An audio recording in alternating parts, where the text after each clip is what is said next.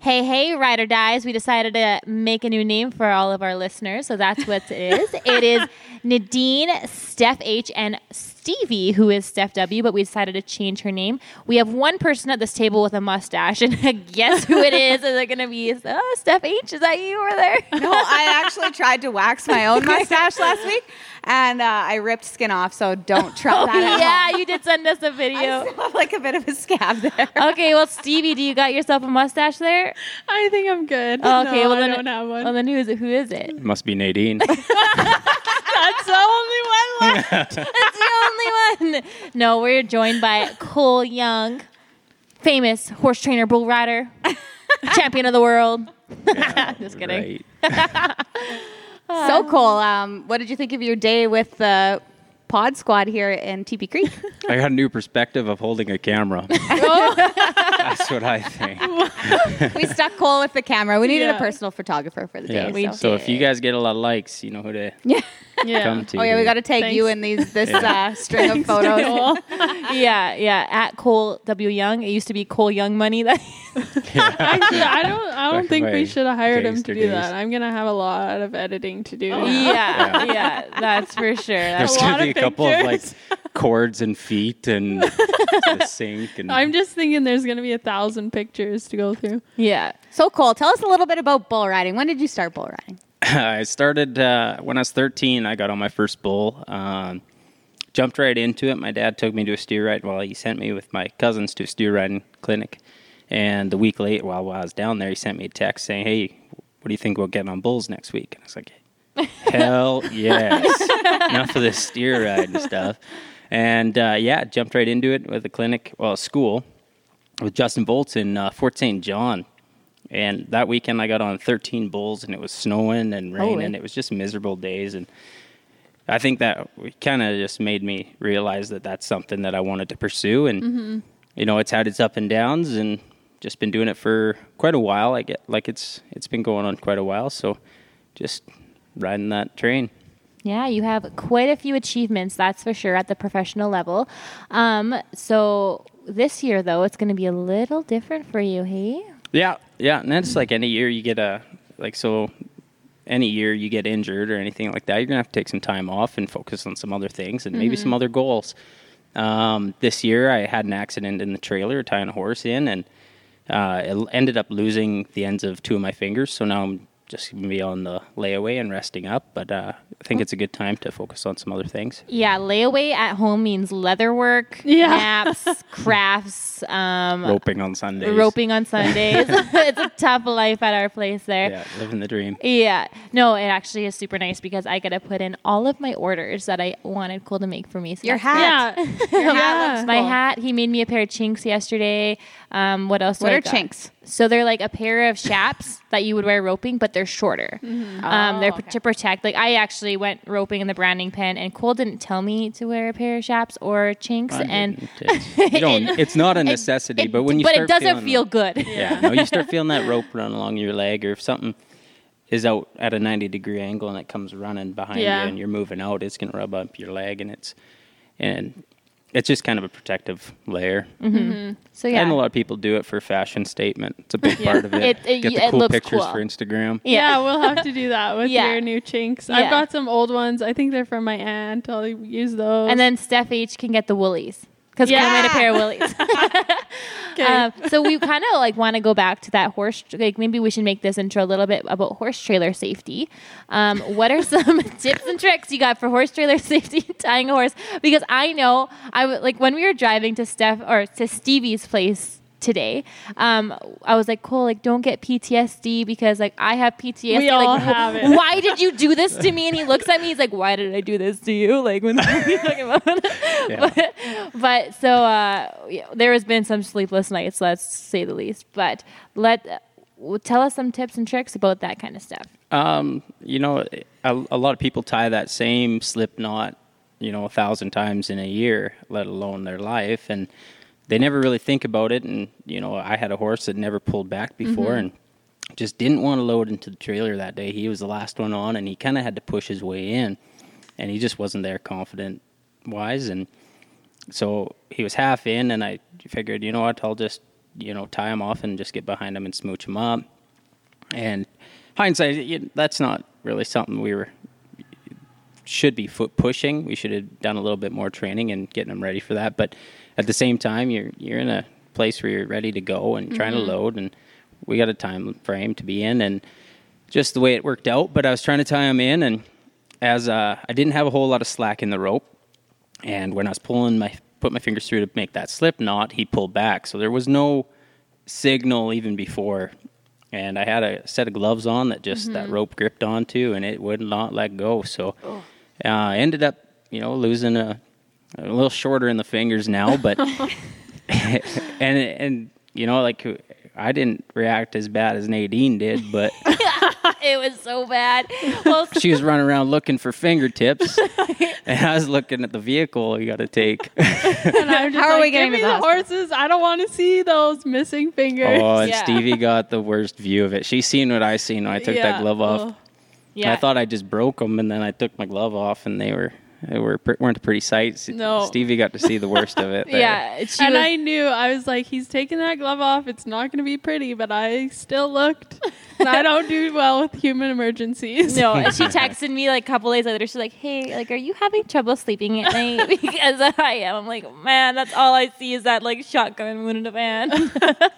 Oh, Well, that's yeah. great. Thank you for sharing those little tidbits. But Well, it is easy to Get you tie that, complacent. yeah, and you Yeah, tie that. get complacent, You yeah. tie that knot. How many times do we tie that knot in our lives? Like So is thousands. that the one where you do like the bunny loop?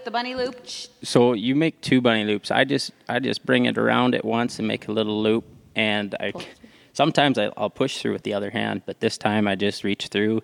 With Yeah. them big bulky gloves on, I just get kind of Yeah, reach through. I do it Yeah. like you. I do the 2 bunny ears and just put them through. My hand doesn't go in that thing. Yeah. But So yeah. Gotcha. it's the little thing. Like we're probably going to start, noticing certain things, and certain horses. You're gonna read the situation and probably tie certain knots, and you want the slip knot. Like that's the goal. So there is a way to tie it properly where it's not your hand doesn't have to go through, but Yeah. it is a part of it, and eventually you're gonna have to tie a knot, and probably just focus on reading the situation. Even seeing people at the roping pen. Yeah. There's the young kids there tying horses up, and we're probably just gonna give shed some light on the dangers of little things that we're so complacent doing. Yeah, not just tying, like anything. Yeah, really. like literally, Yeah. like we take for granted how powerful these animals are and how dangerous they actually are. And we're just like do like texting, walking around the back of our horses, and it's just I don't walk around the back of Joe. Yeah, Well, Joe. Even Joe came beside me today when we were in thing. I was like, "Bah, bah, bah."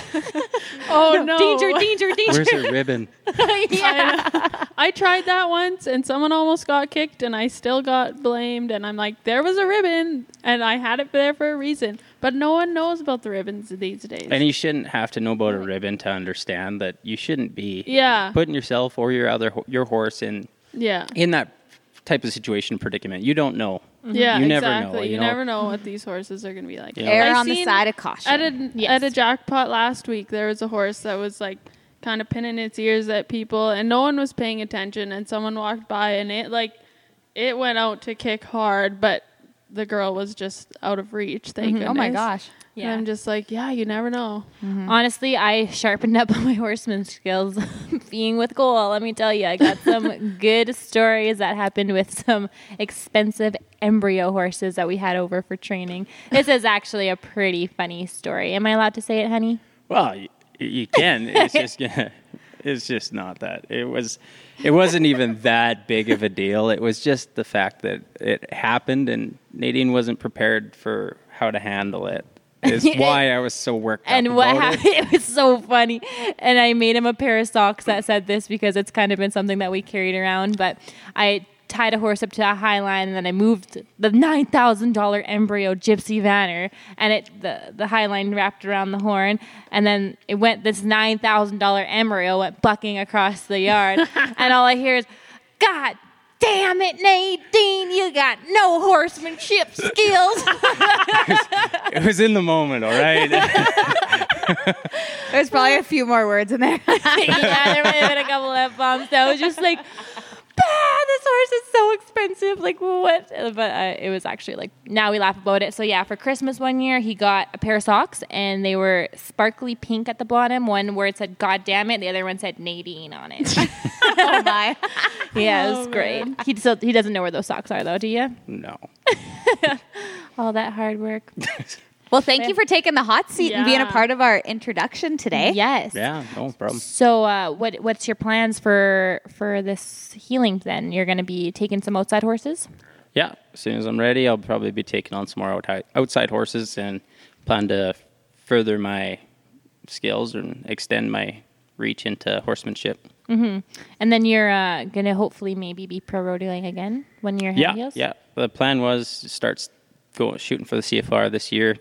Never made an honest run at it, and that comes with injuries, but it also comes with what you're wanting to do. And bull ridings were always easy and capable of achieving and managing time wise, where rodeos were a lot of work. And I was planning on making that a go. Oh, yeah. And I also heard that you're going to be proposing to your girlfriend this year. So that's super cool. I'm sure she's going to be so happy. Oh, my God. No comment. Jensen Silver custom ring. Yeah, you heard it here first, folks. We're engaged. He said yes. By the look on his face, we might be editing this part out. No, that mustache looks pretty happy. He's a blushing bride. All right, everyone. We are so excited to bring you today Jennifer Bobby Robinson, who is the owner of 2R Barrel Horses and the Saloon Tack and Supplement Store in TP Creek, Alberta. She's also the Canadian distributor for OE Nutraceuticals. Not only that, but Jennifer is a horse trainer and also a very successful barrel racing jockey. She's even taken a 1D round win at ABRA Finals in Ponoka. If anyone has been to ABRA Finals, you know around about 800 girls enter that. So a round win at ABRA Finals is wow. Jennifer has numerous other 1D placings, rodeo money earnings. She's placed first in the 1D at the Spring Fling a while ago in Thorsby. She won that one by 3/10. She's a pro rodeo money earner. She's a CBHI Derby finalist. She's done really well placing the 1D at the Oil Country Barrel Challenge that we all like to go to in Hinton, Alberta, and just many, many more accomplishments on her list. And now she's actually doing some clinics with Ashley Lacey, which we had the honor of taking a part in today. And we are so excited to share more about Jennifer and all she does here in TP Creek.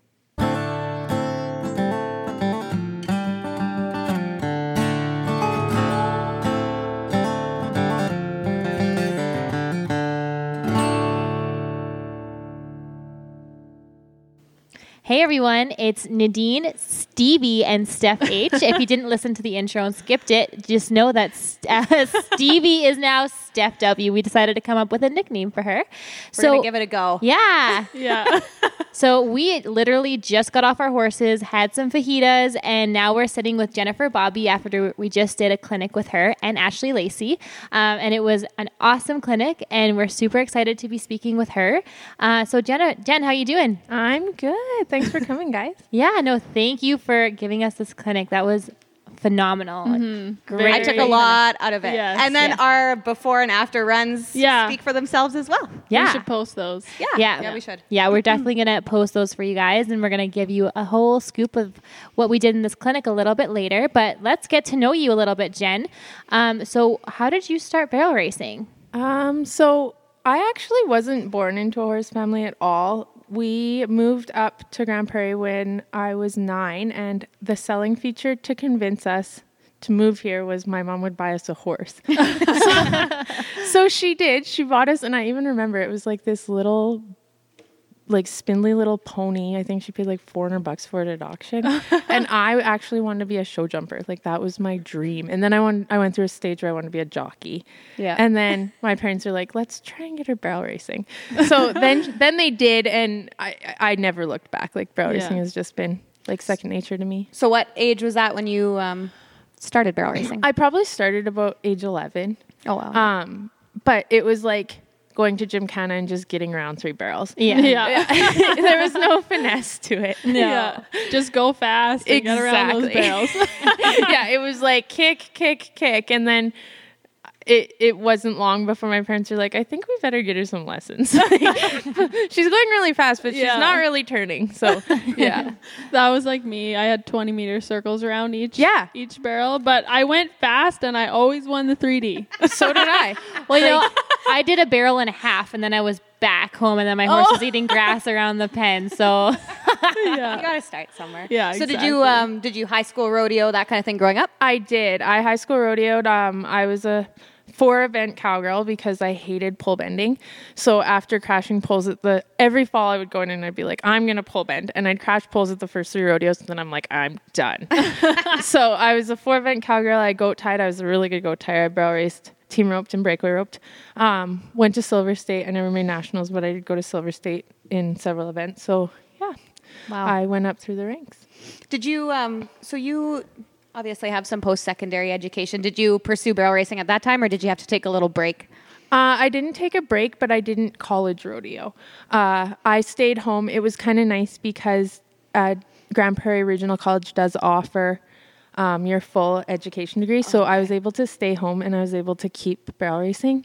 Perfect. But at that time it was, I mean, you know how college is. Yeah. There's more important things than your riding. So my parents were really, really patient with me and just kind of let me do my thing and blow out some steam. And then I came back to it. So. Mm-hmm.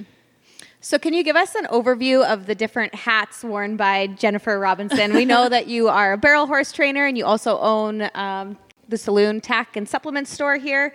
And then we've also heard that you acquired OE Canada too. Are we missing anything there? No. I tried to substitute teach this year too, on top of all of that, but I did 1 half day and my husband came home to me trying really, really desperately to get through horses. And he sat me down and was like, you need to not sub. So I got out of that, which was really nice. But yeah, I train horses full time. And I like to say that I'm a barrel horse trainer, but honestly, that's not all I do. I get on a lot of horses that just need to get more broke. Yeah. And I would say that actually probably 70% of what comes in is not in for barrel training. Okay. And then I own the Saloon Tack and Supplements, and that was actually kind of the first step. I started that probably, I guess it would be about 3 years ago now, and it started with just being a Zestera distributor. And then I was like, well, this is sweet. I can get my products cheaper. So then I started looking into other products, and I was like, well, this is even cooler because now not only am I getting them cheaper, but I'm selling enough that I'm not actually buying my own stuff. Yeah. And then I became an OE rep, and last year, the girl that had originally brought OE nutraceuticals into Canada and done all the legwork and got all the Health Canada approval, she was originally from Ontario. Her name's Callie Gray. She's a great, great gal. She moved permanently to the States. So she was discovering that she couldn't just do it all. She's like, I can't make it work in Canada and live down here. So she approached me and she said, would you be interested? And my mom actually came through and she helped me to be able to buy the rights. And it's been really, really good. It's definitely been a learning curve. It's definitely different, like dealing with the border and NAFTAs. And I could tell you all day long about Health Canada regulations, and I've learned so much. So between that and my own horses, it's a full-time job. Yeah. And then now you just added something else, these clinics with yourself and Ashley Lacey. So can you tell us a little bit about those and the idea you guys have behind them? Yeah, absolutely. So our clinics, actually, it's kind of funny how it came into fruition because I never wanted to be a clinician. Like, I idolize Andrea Udall, and when I branched out on my own, people were like, well, are you going to do clinics? And I'm like, oh, God, no. That is Andrea's job. She's good at it, and she can keep doing it. But about 3 weeks ago, I was looking at the schedule, and I'm like, oh, look, there's a free day at Teepee. So I text Ashley, and I was like, would you do a clinic with me? And I don't know if she was immediately like, yes, absolutely. So I waited and waited and waited, and finally she's like, yeah, that's a good idea. So then it just blew up. We started talking about it and really coming into our own ideas. And one thing that we really, really want to stress in our clinics is positivity and building yourself and becoming a good person to make everything else fall together. So that's kind of where we're going with our clinics. It's not necessarily a drill sergeant type deal. It's more of like building you to make everything else fall into place.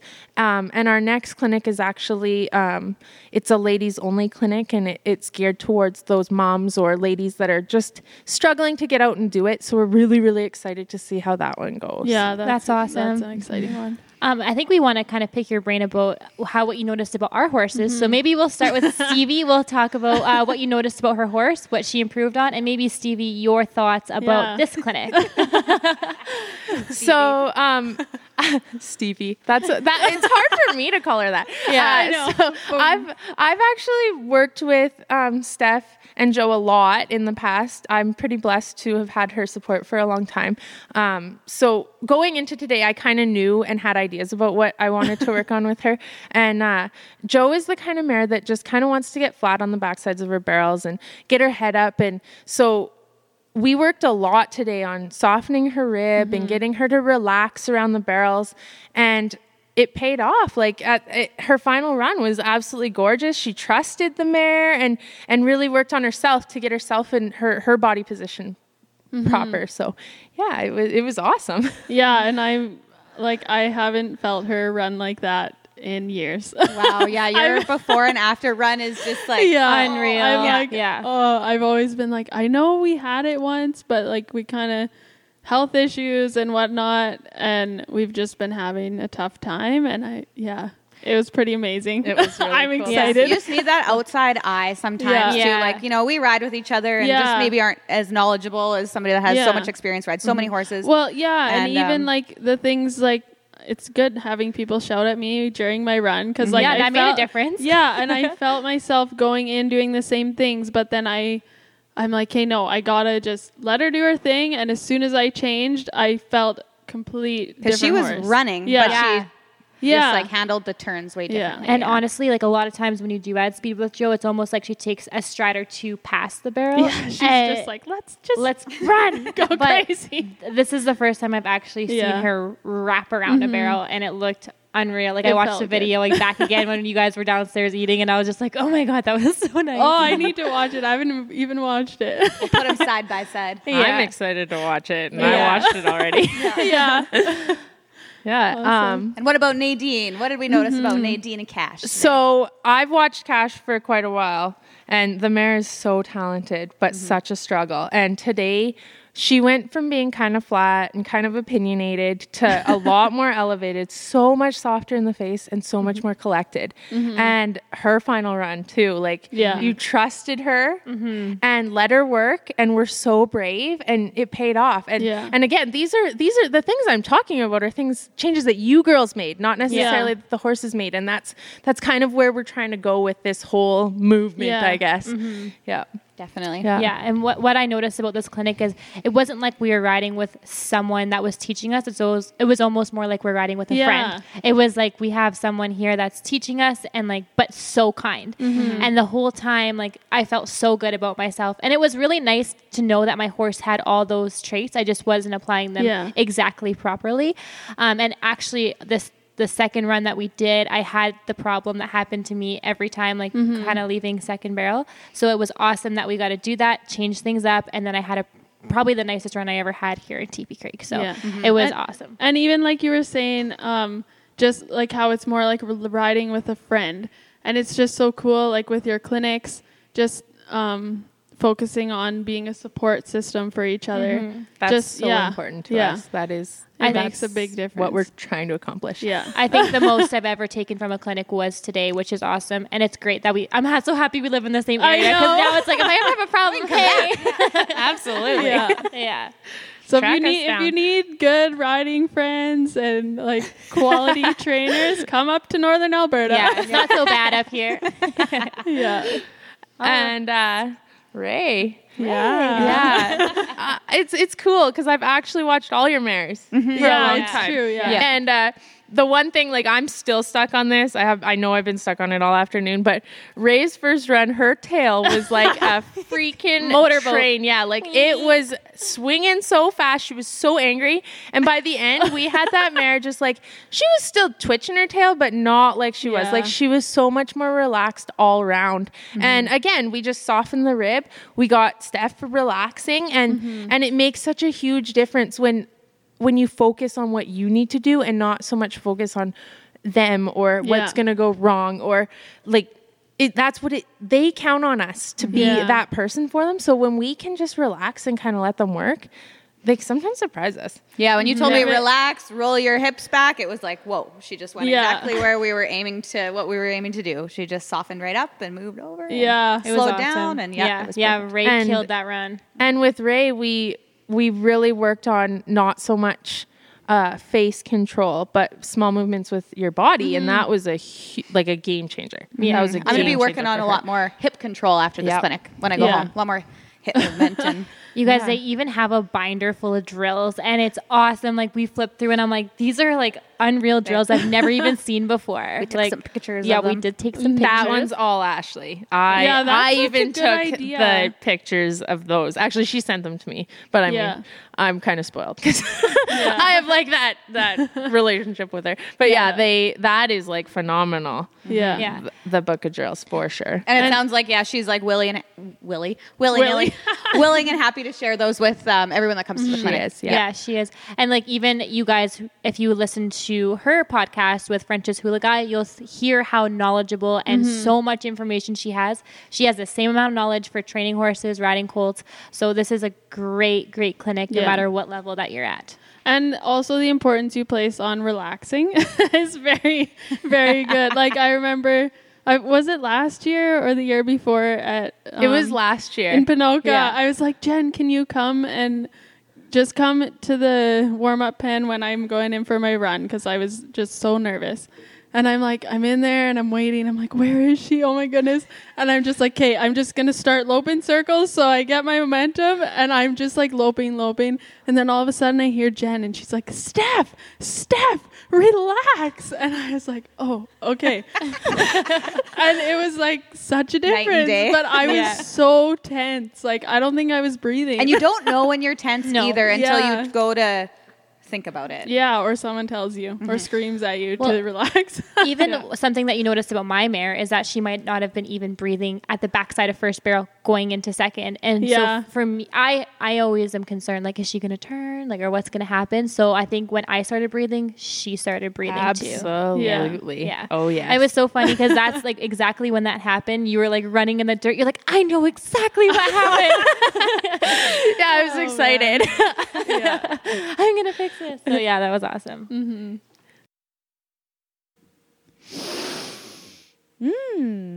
What's that smell? It doesn't smell like horse poop for once. That's Equifuse.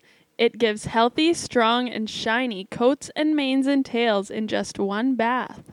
And trust me, it works. I used it just once and it helped me pick up a bull rider. Trust us, guys. In all seriousness, this is an amazing product. If you use the code HORSEPOUR10 at checkout, you'll receive a discount. Now enjoy the rest of this episode. So, Jen, you've got all these different things on your plate, training and a couple of different businesses. How do you manage your time? Very poorly. Okay, so honestly, the advice I was looking for. I'm just being honest. So I am the only time I actually get anything done when it comes to the two businesses is the first thing in the morning. So I get up at 6, between 6 and 7. I go out and feed, and then while the horses are eating, that's when I do my invoicing. I'll get my shipments ready to go out, anything like that. Like I try and keep up with it, but unfortunately, other things don't get kept up with, like my taxes. Yeah. Like I'm awful. And then the other night I'm sitting there and I need to put in my first OE order of the season, and like my OE orders are huge. They have to be in order to justify the shipping. Yeah. And so I'm sitting there and I'm like, got my head in my hands, and Tyler's like, what is going on? I'm like, you'd think after a year I would have this down pat, but I have no idea what to order. He's like, well, like, what are you going through? I'm like, all of it. I'm going through all of it, but I cannot order all of it right now. And I'm just having a meltdown. And he's like, okay, crazy lady. And he knows just like to walk away. He's like, whatever. And honestly, the only time that I'm really good at time management is with the horses. Like I'm bang on every day. Like schedule. Yeah. Like I'm very scheduled. I'm the one that suffers, not them. So in the morning, I ride my client horses and my colts because I'm fresh. And I've explained that to clients. Like don't tell me you're going to come watch your horse work in the afternoon, because after about horse 10, I'm toast. Yeah. So it's just too much to ask for me to get on your horse last, and it's not fair to your horse. So I ride my client horses in the morning, and then I take them home and they get lunch. So then they get to eat. I don't. Yeah, I load up the next load. What do you eat? And I come back with another load, and then I usually get here about 9 a.m. If I'm a real keener, which during egg show I'm actually gonna have to be down here at about 6, which I'm dreading, but I have to. If I'm a real keener, I'll be down here for 8:30, and I try to be done my first load by noon, and then I'm back here at 1 and I'm here until 4. Okay. That's an ideal day. Most days I'm here at 9, I'm here until 2, and then I'm back here at 3 and I'm here until 7. So my selling point to my husband when I quit my job was, I'll be home in the evenings. He's like, I'm still waiting for you to make dinner. Yeah. And actually, so getting into that, let's talk a little bit about how you made the transition from full-time teacher to full-time barrel horse trainer. Is this something you've been planning or wanting to work towards for a while? Yeah, it's always been in the back of my mind that that's what I wanted to do. However, I am my own hardest critic. And through the years, I've had people ask me like, oh, would you take my horse? Oh, when are you going to start taking outside horses? And then when Famous won the first round of the finals a few years ago, then it really exploded. And girls were like, when are you going to take outside horses? Like, are you going to start training? And I'm like, well, I'd love to, but I don't know if it's really feasible. And teaching, I'm going to try and be really careful about how I say this, but teaching's changed over the last 7 or 8 years. And it's gone a different direction than I'm comfortable with. And my last year teaching was very, very tough.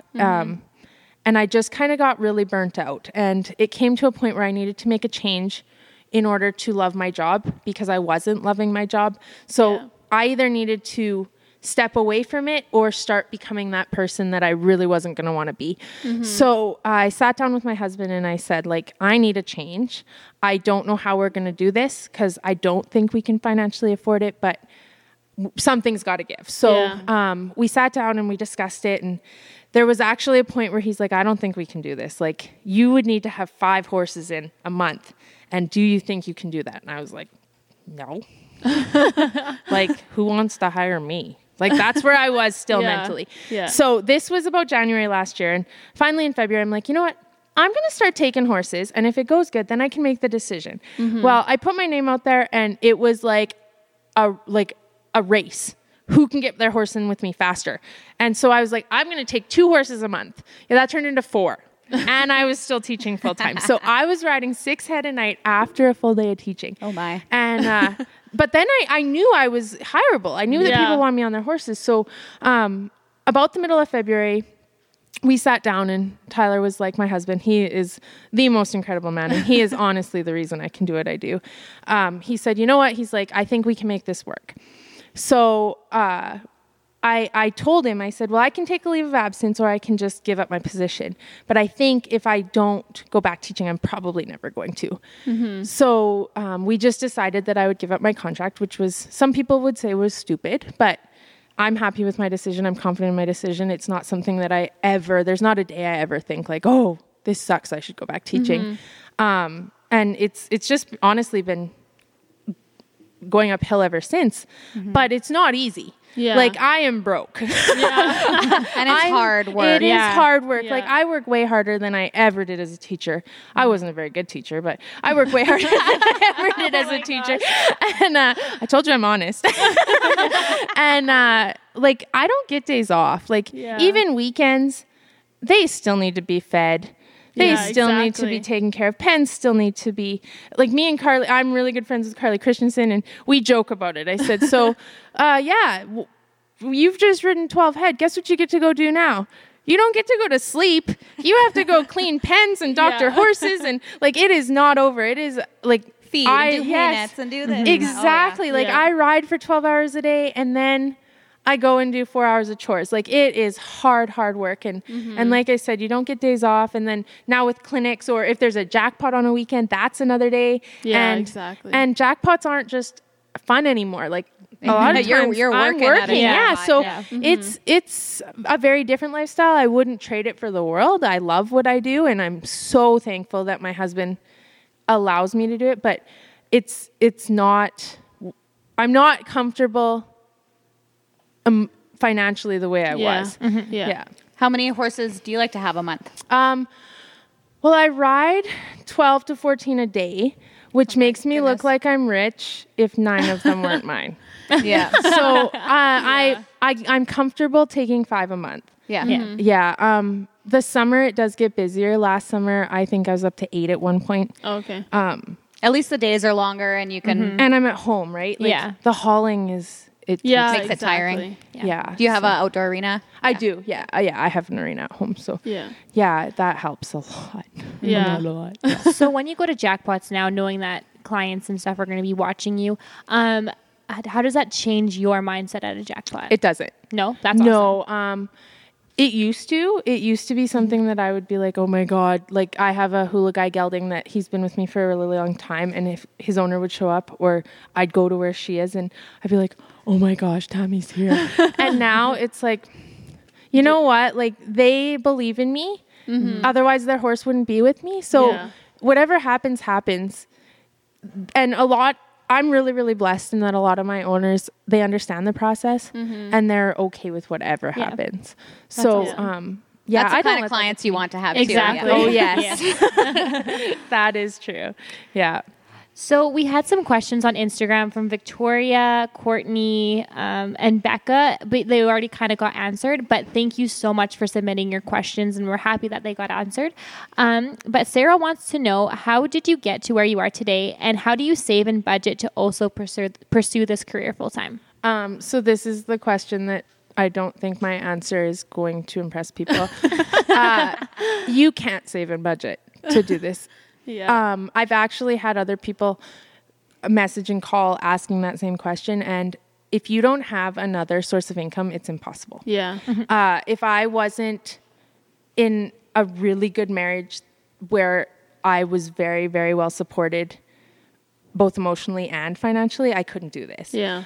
It's impossible. Like the amount that I make as a trainer is enough to cover my entry fees and feed for the horses. Like it does not cover bills. Yeah. So,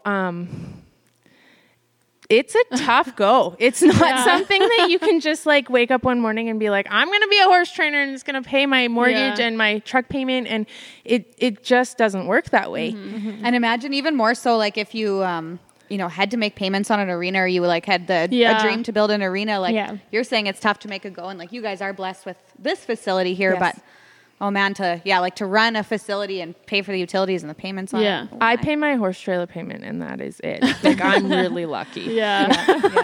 That was like the selling feature. I'm like, so I'll pay for the horse trailer? Yeah. Yeah. And you better believe every month, where's that payment? So I don't want to disappoint anybody, but that is just the reality of it. It's hard work, especially when you're starting out. Like December I was begging for horses, and it wasn't just me. It was I found out later it was every trainer. Oh, okay. That's just a slow time, Yeah, right? So, exactly. that's another thing. You have to accommodate and think about those things that I'm not making enough monthly to cover that month, let alone the month where I don't have much in. Yeah. So it is tough. You have to really love it. As far as how I got where I am today, I don't think that I'm Superwoman. I don't think I'm really great. I think I just got really lucky and got to make a really nice horse. Yeah. And the fact that I got to make a really nice horse taught me a lot, and it made me someone that people are willing to take a chance on. Yeah. So I don't know that I'm really that great. I was blessed with famous. Yeah. Yeah, for sure. Yeah. So do you have any kind of insurance or anything for yourself, like in case you lose a finger or No. no? And actually going to that, I got hurt really bad in September. I got bucked off a client horse, and I took 3 days off, but I probably should have taken 3 weeks. Oh, Yeah. yeah. So, but that's why, because every day that those horses sit at my place and aren't ridden, I still have to pay to feed them. Yeah, exactly. So, that's another thing that's tough. Like, you can't afford to get hurt or anything. Like, we have health insurance through my husband, but it's not, I mean, I don't work, I don't get paid. Yeah, exactly. So that's been a big transition. Same with sick days. I don't get sick days. As a teacher, it was like, oh, you're sick? Well, here's your wage anyway. yeah, exactly. Yeah. So now it's like, oh, you're sick? You better get Yeah. your butt out there and get on some horses. Yeah. So And you probably don't get paid holidays. nope, sure don't. In fact, family day, my husband was like, oh, so what are you doing today? I'm like, well, I'm working. Yeah. Enjoy your day. Oh, man. Yeah. So what, like during this transition, what has been the most rewarding thing for you? One thing that never ever gets old is when an owner gets back on their horse. Like that is literally like the best feeling ever. When an owner gets back on their horse and feels the things that I've worked on, it's incredible. Yeah, and just like my job is rewarding daily. Like when a horse gets something, it's like, Yeah, no whoa. kidding. Like it is so much fun, and like I get to try out so many different Cadillacs. Yeah. It's a lot of fun. Like I had a friend send me 3 horses last month, and they were actual Cadillacs, and they're all really broke, and I bragged about them all the time. So I'm like, not everybody gets to swing a leg over these mares and make her run. Like I am so lucky. Yeah. And you get to try out all the different bloodlines before you buy. I do. Yes. Yeah. I've been on some pretty nice ones. That's for That's sure. cool. Yeah. So speaking of being able to try all these different bloodlines and different styles of horses, how can you tell when one has the it factor? Oh gosh, this is a question I've been brewing on all night. So Oh yeah, because I sent you Danica asked that on Instagram. So I don't even really know how to explain it. A horse that has it, just they move different. Yeah. They do. Like Famous, he moves so different. He is just so athletic and just has it. Yeah. And I have a 3-year-old right now that's the same way. Like he gives me goosebumps when he lopes a circle because he just has so much natural ability. They move under themselves differently. Yeah. And they just have that winner's kind of personality and attitude.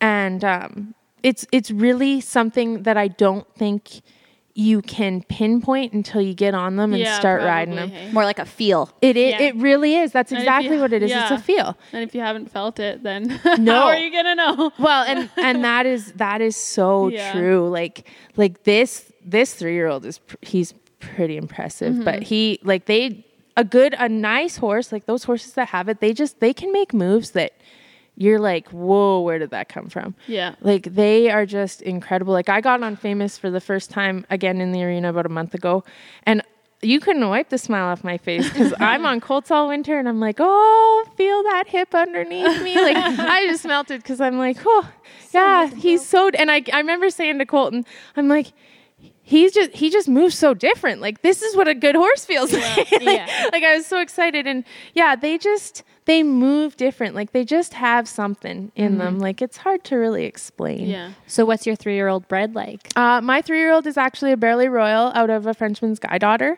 and I ended up with him in a trade deal. I didn't even want him. And he's a Super Stakes colt. And I remember sending the ad to Andrea Udall, and I was like, what do I do? Because she knew the mare I was trading off. And she goes, you take the money, you take the horse, and you run. And so I did. And I didn't really want him because I have another one the same age. And now I'm like, whoa, this is a nice colt. And he really is. Like, he is jam-packed full of attitude, and he's super fractious.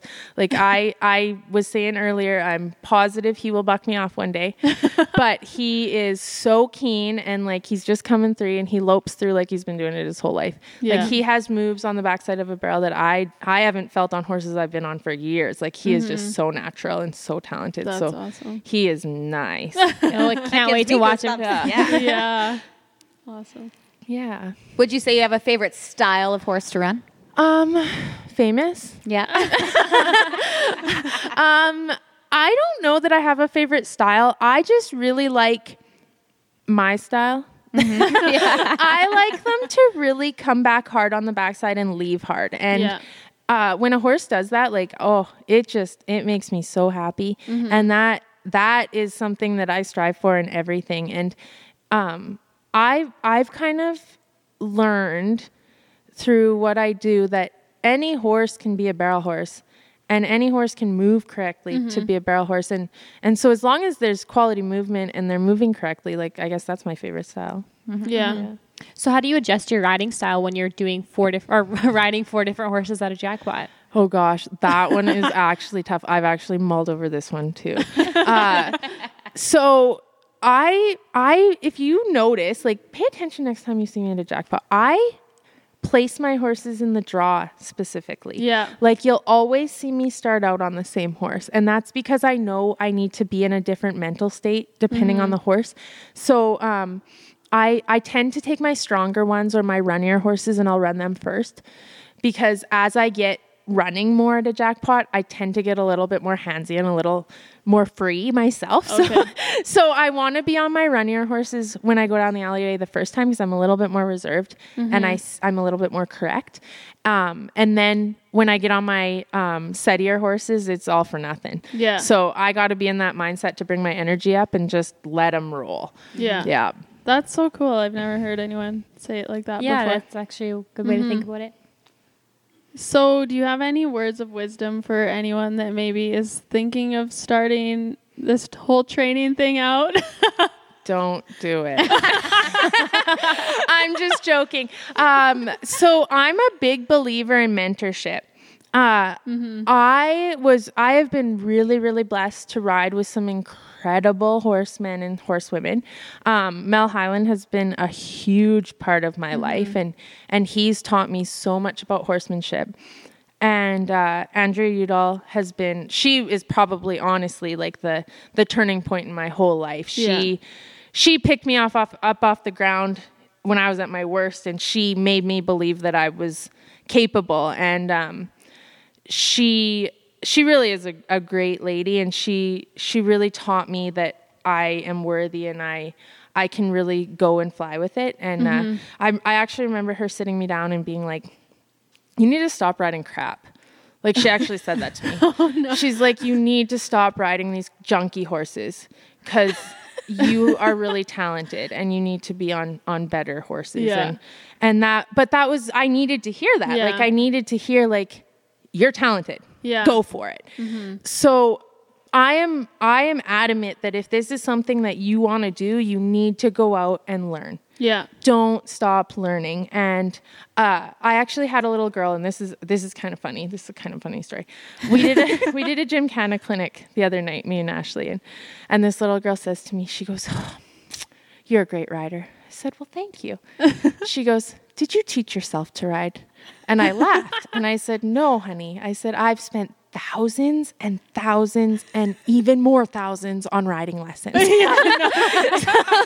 So her eyes were as big as saucers, and she's like, oh, I can't afford that. yeah, that's not the answer I thought you were going to give me. So that is my like advice to anybody who wants to do this, is go out and shadow somebody whose riding you really admire and really think is good for you. Like, I have watched a lot of of riders and I've shadowed a lot of riders and I've learned from a lot of people, but ultimately the ones that I learned the most from are the ones whose style matched mine. So that's like the number one thing. And don't be scared to take the same clinic 15 times because that's just going to make your program stronger. Like I could have lived with Andrea, like that we were close but my program is not identical to hers and it never will be. So a lot of that is about learning and it's about really finding your niche and really developing your own program and staying true to that. Yeah. But don't do yourself a huge favor and don't just quit your job and become a horse trainer because you've ridden a horse 3 times. Yeah, please. Exactly. Years and years and thousands and thousands. Yeah, of learning. like dedicate yourself to learning and to being the best you can be would be my best advice. Yeah. Yeah. Alrighty, so let's get into your string of horses. We know that you have a pretty special boy, and he's got a special story. Can you tell us all a little bit about Famous and how you ended up with him? So Famous is pretty amazing. We actually purchased Famous's mom. She's a daughter of Red out of a Johnny Boone mare, which is easily smashed. Is this running bred? Yeah, so old style running line. So Red is actually a thoroughbred stallion. He sired Christina Richmond's NFR horse. That was years ago. And he's actually turned out to be a really nice barrel broodmare sire. So we purchased the mare and she was in foal with Famous. And when she foaled, I'd never had anything with those bloodlines. Like Famous is out of Jail Sirocco, who is a Dash to Fame out of a Band of Azure mare. And I was like, woohoo, Dash to Fame. Like I'm finally getting my hands on one of these suckers. And he was born, he was big, he was beautiful, he was impressive, he was so nice. And a week later we went out and he was neurological. So he'd gotten a bacterial infection and he was sick. So we called the vet and the vet came out and put him on an IV. And I remember it like it was yesterday. And she said he has a suck reflex. So right now his chances are at 60%. And I was like, well, 60% is better than 0. So let's roll with it. Yeah. And they left and she told me, she said, we'll be back before the IV runs out. He'll be okay. Well, 4 hours later, the IV runs out and they're not back. And he went down again. And they showed up and they didn't tell me at the time, but at that point, his chances had gone to 5%. So they put him back on IV, and through the night, she said, he's going to be down most of the night. You guys should be able to sleep. Well, 4 hours later, he's standing, nursing, and running away from us. He was down for a maximum of 20 minutes at a time all night. So it was the longest night of my life, but like in a good way. So the next morning, the vet shows up and she's like, they pull up and they're checking his vitals and stuff. And I can hear her and her assistant whispering. And I'm like, what the heck? And finally she's like, I don't know what happened. She's like, but this sucker was supposed to die. And I'm like, well, he's still alive. He's a fighter. And I mean, even at that point, I was like, it doesn't even matter if Famous wants to be a barrel horse. Like, I don't care. Yeah. Because we got so lucky, and people have asked me since, like, would you do it again? No. In 16 years, the vet had never seen one survive. I wouldn't do it again. I can't be that lucky. But as we started him under saddle, Mel Highland started him under saddle, and it was kind of funny because Mel's like, I don't think this sucker's going to make a barrel horse. Like, he is so lazy. Lazy? Yeah. Oh, yeah. Like, he's still really lazy. So, yeah, Mel's like, I don't know. Like, here's your horse, but, like, he doesn't really like to go. So, good luck with that. So, as I started riding him, he was like the colt that you could feel there was something there. Like, there was that star potential, but he would always choose the path of least resistance. So you'd be doing a circle and he would get to the 3/4 point and he would just leave. And I'm like, no, like, I didn't really know what I was doing at that point, but I knew that wasn't good. Yeah. So I'm like, no, you can't do that. And every time I would ask him for something, he'd be like, well, this is faster. And I'm like, oh gosh. So I started bringing him up. And one thing with Famous is he was deathly afraid of cows, like so afraid. So as a 4-year-old, I'm like, I need help. Like, how is this guy going to be a barrel horse and a rodeo horse Yeah. if he can't even see a cow without losing his marbles. So I sent him to Mark Nugent for 6 weeks, and I don't know what Mark did with him, but he's fine with cows now. I Yeah. don't really care what he did with him. And so I get him back, and I start exhibitioning him. And I remember his last exhibition before I could start entering him, he ran top of the 1D, and I was like, holy, I've got a nice horse Yeah. here. And I panicked, and I called Jillian, and I was like, I don't want to wreck him. What do I do? So she was really good. She gave me some advice and stuff. And we just brought him up really slow, and he hit the ground running. He was top of the 1D when I started entering him. And then we went down to the futurities in Southern Alberta, and we were humbled. I was like, well, we weren't last. Yeah. And then as a 6-year-old, he really came on strong. But what a lot of people don't know is he won the first round of the ABRI finals in 2018 with a 17.3. And before that, he'd never been faster than a 17.8. Oh, So, wow. yeah, we ran down the alleyway, and I remember coming across the line, and I saw the clock, and I was like, whoa, and I instantly started crying. I was like, what just happened?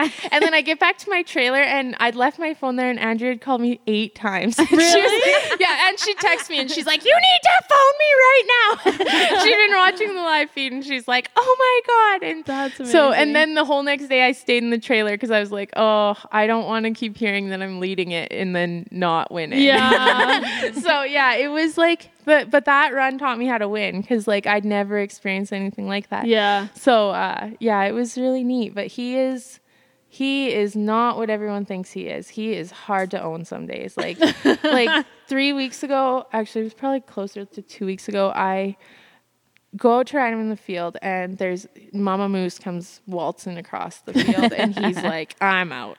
So he's bucking across the field, and I'm like, Famous, seriously, I thought we were over this. And I had actually bragged. I'm really good friends with Casey Peters, and I'm like, Casey, he's being so good this spring. And she's like, you just wait for it. Sneak attack. So then that day she's like, I told you, sneak attack. Yeah. So I get him back to the house, and he's snorting and blowing the whole way back. And I put him on the Equivibe, and he goes on the Equivibe every single day. And I'm videoing him because he's being a dork on the Equivibe.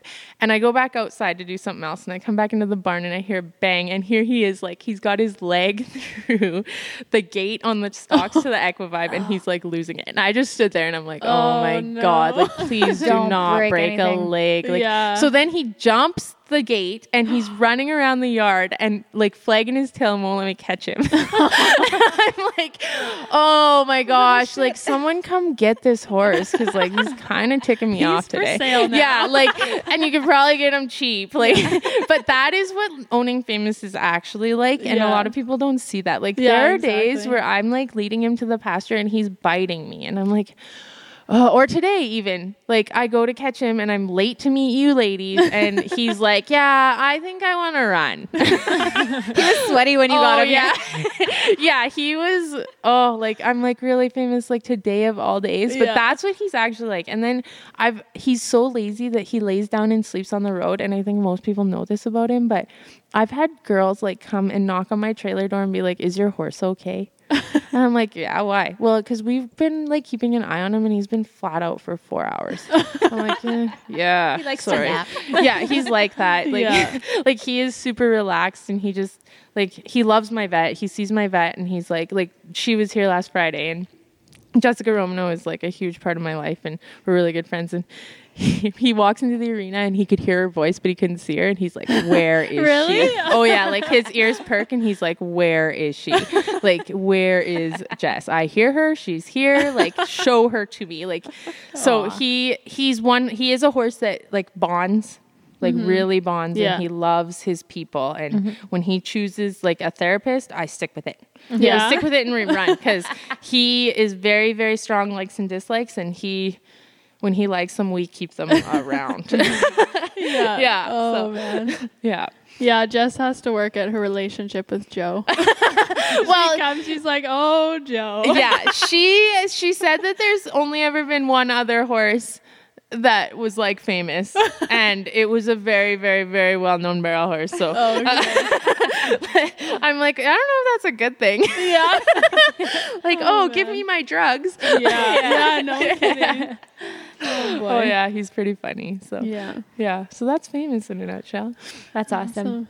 So you said you have about 9 horses of your own that you bring here. So when you are going prospect shopping, what is something that you look for in each horse, or is there a specific conformation that you like, or do you go for more personality in their heart? So actually, the number one thing I look for, I kind of shop on a budget. So I buy my babies as weanlings or yearlings. And I just do that because A, I have a lot of control over everything that happens to them. And B, that's when I can afford them. Yeah.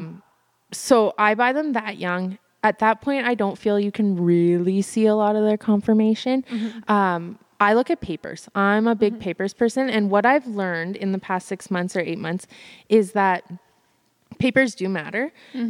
You've always got your outliers, the ones that are just freaks and can really do a good job regardless of what the papers say. But papers give you just that little bit of it might work.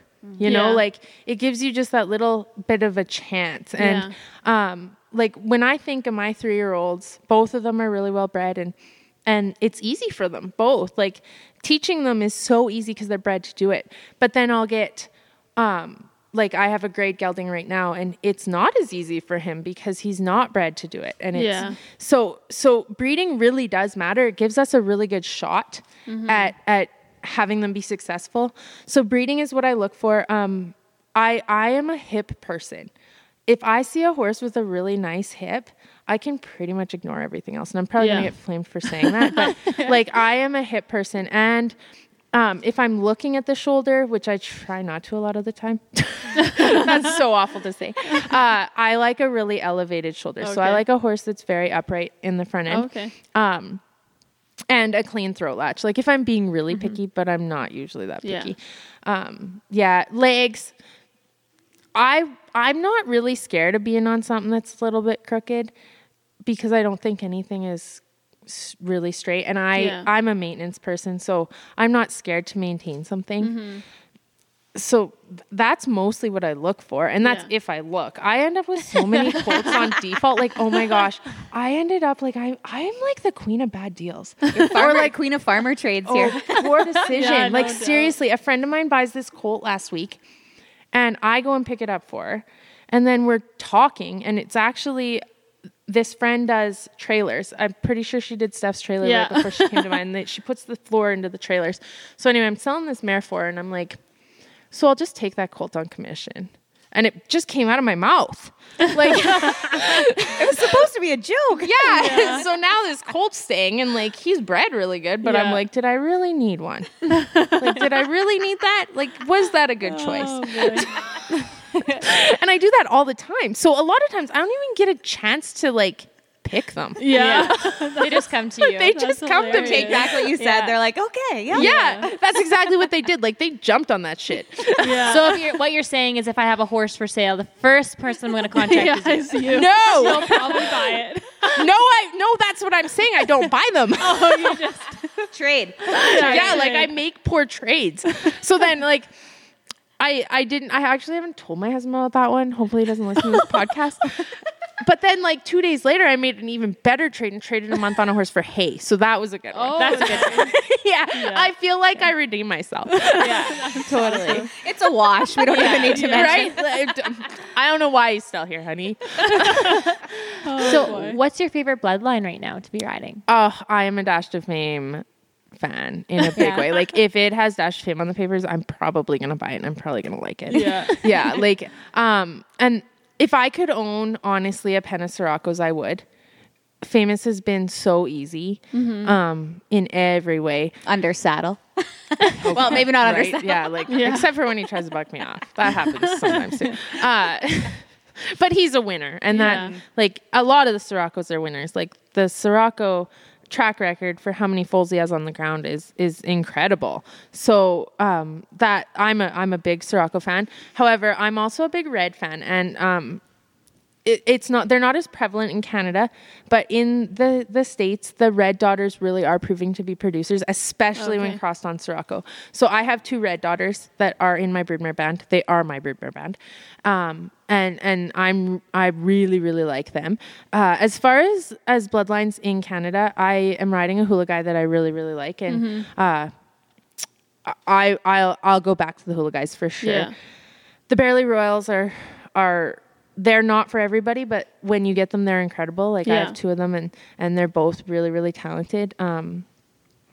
I have a ZS Fit to Fire right now that is. Oh, okay. I think he's going to be a sleeper stallion. I think that everybody should be watching out for him because I think when there are a couple, I know there's a couple that are getting prepped for the Super Stakes over the next couple of years, and I think they're going to be tough. Okay. So I think they're going to be ones to watch, the ZS Fit to Fires. And Yeah. he's a zippy Zevi dancer out of a Firewater Flip red mare. So Yeah. he is that Dash to Fame breeding again. And like those are some lines that are really standing out to me right now. I have a Crimson Jess that I'm really enjoying. He's a little bit different personality from my Barely Royal. And I think we're all going to want to watch the guys Yeah. keeping the Fame colts. Yeah. I think so too. Yeah, we have a guys keeping the Fame filly out of Famous's mom. She's a yearling and she is impressive. She is super, super nice. So I think we're gonna really want to watch them over the next couple of years. Like, I think so too. I yeah. think they're gonna kind of rock Canada a little bit.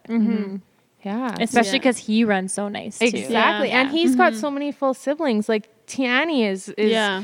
Oh yeah, just ripping the other it day up. I seen one. Yeah. On Famous MacGyver. So I really do think that guys keeping the Fame is something Gonna to be a big one. watch. Yeah, yeah. I've seen Do him at a you- couple events, and he's like a very calm, chill He is. stallion too. Yeah, he's a pleasure to be around. Yeah. And a big shout out to his owner because she is a big fan of horse sport. She's always We tried to get her on here. Yeah, but we're she- trying to get her on here, but she's like always sharing her stuff and liking her things and sharing it. So Sierra Yes, is thank a you, Sierra. great Yeah. person. Yeah. She is.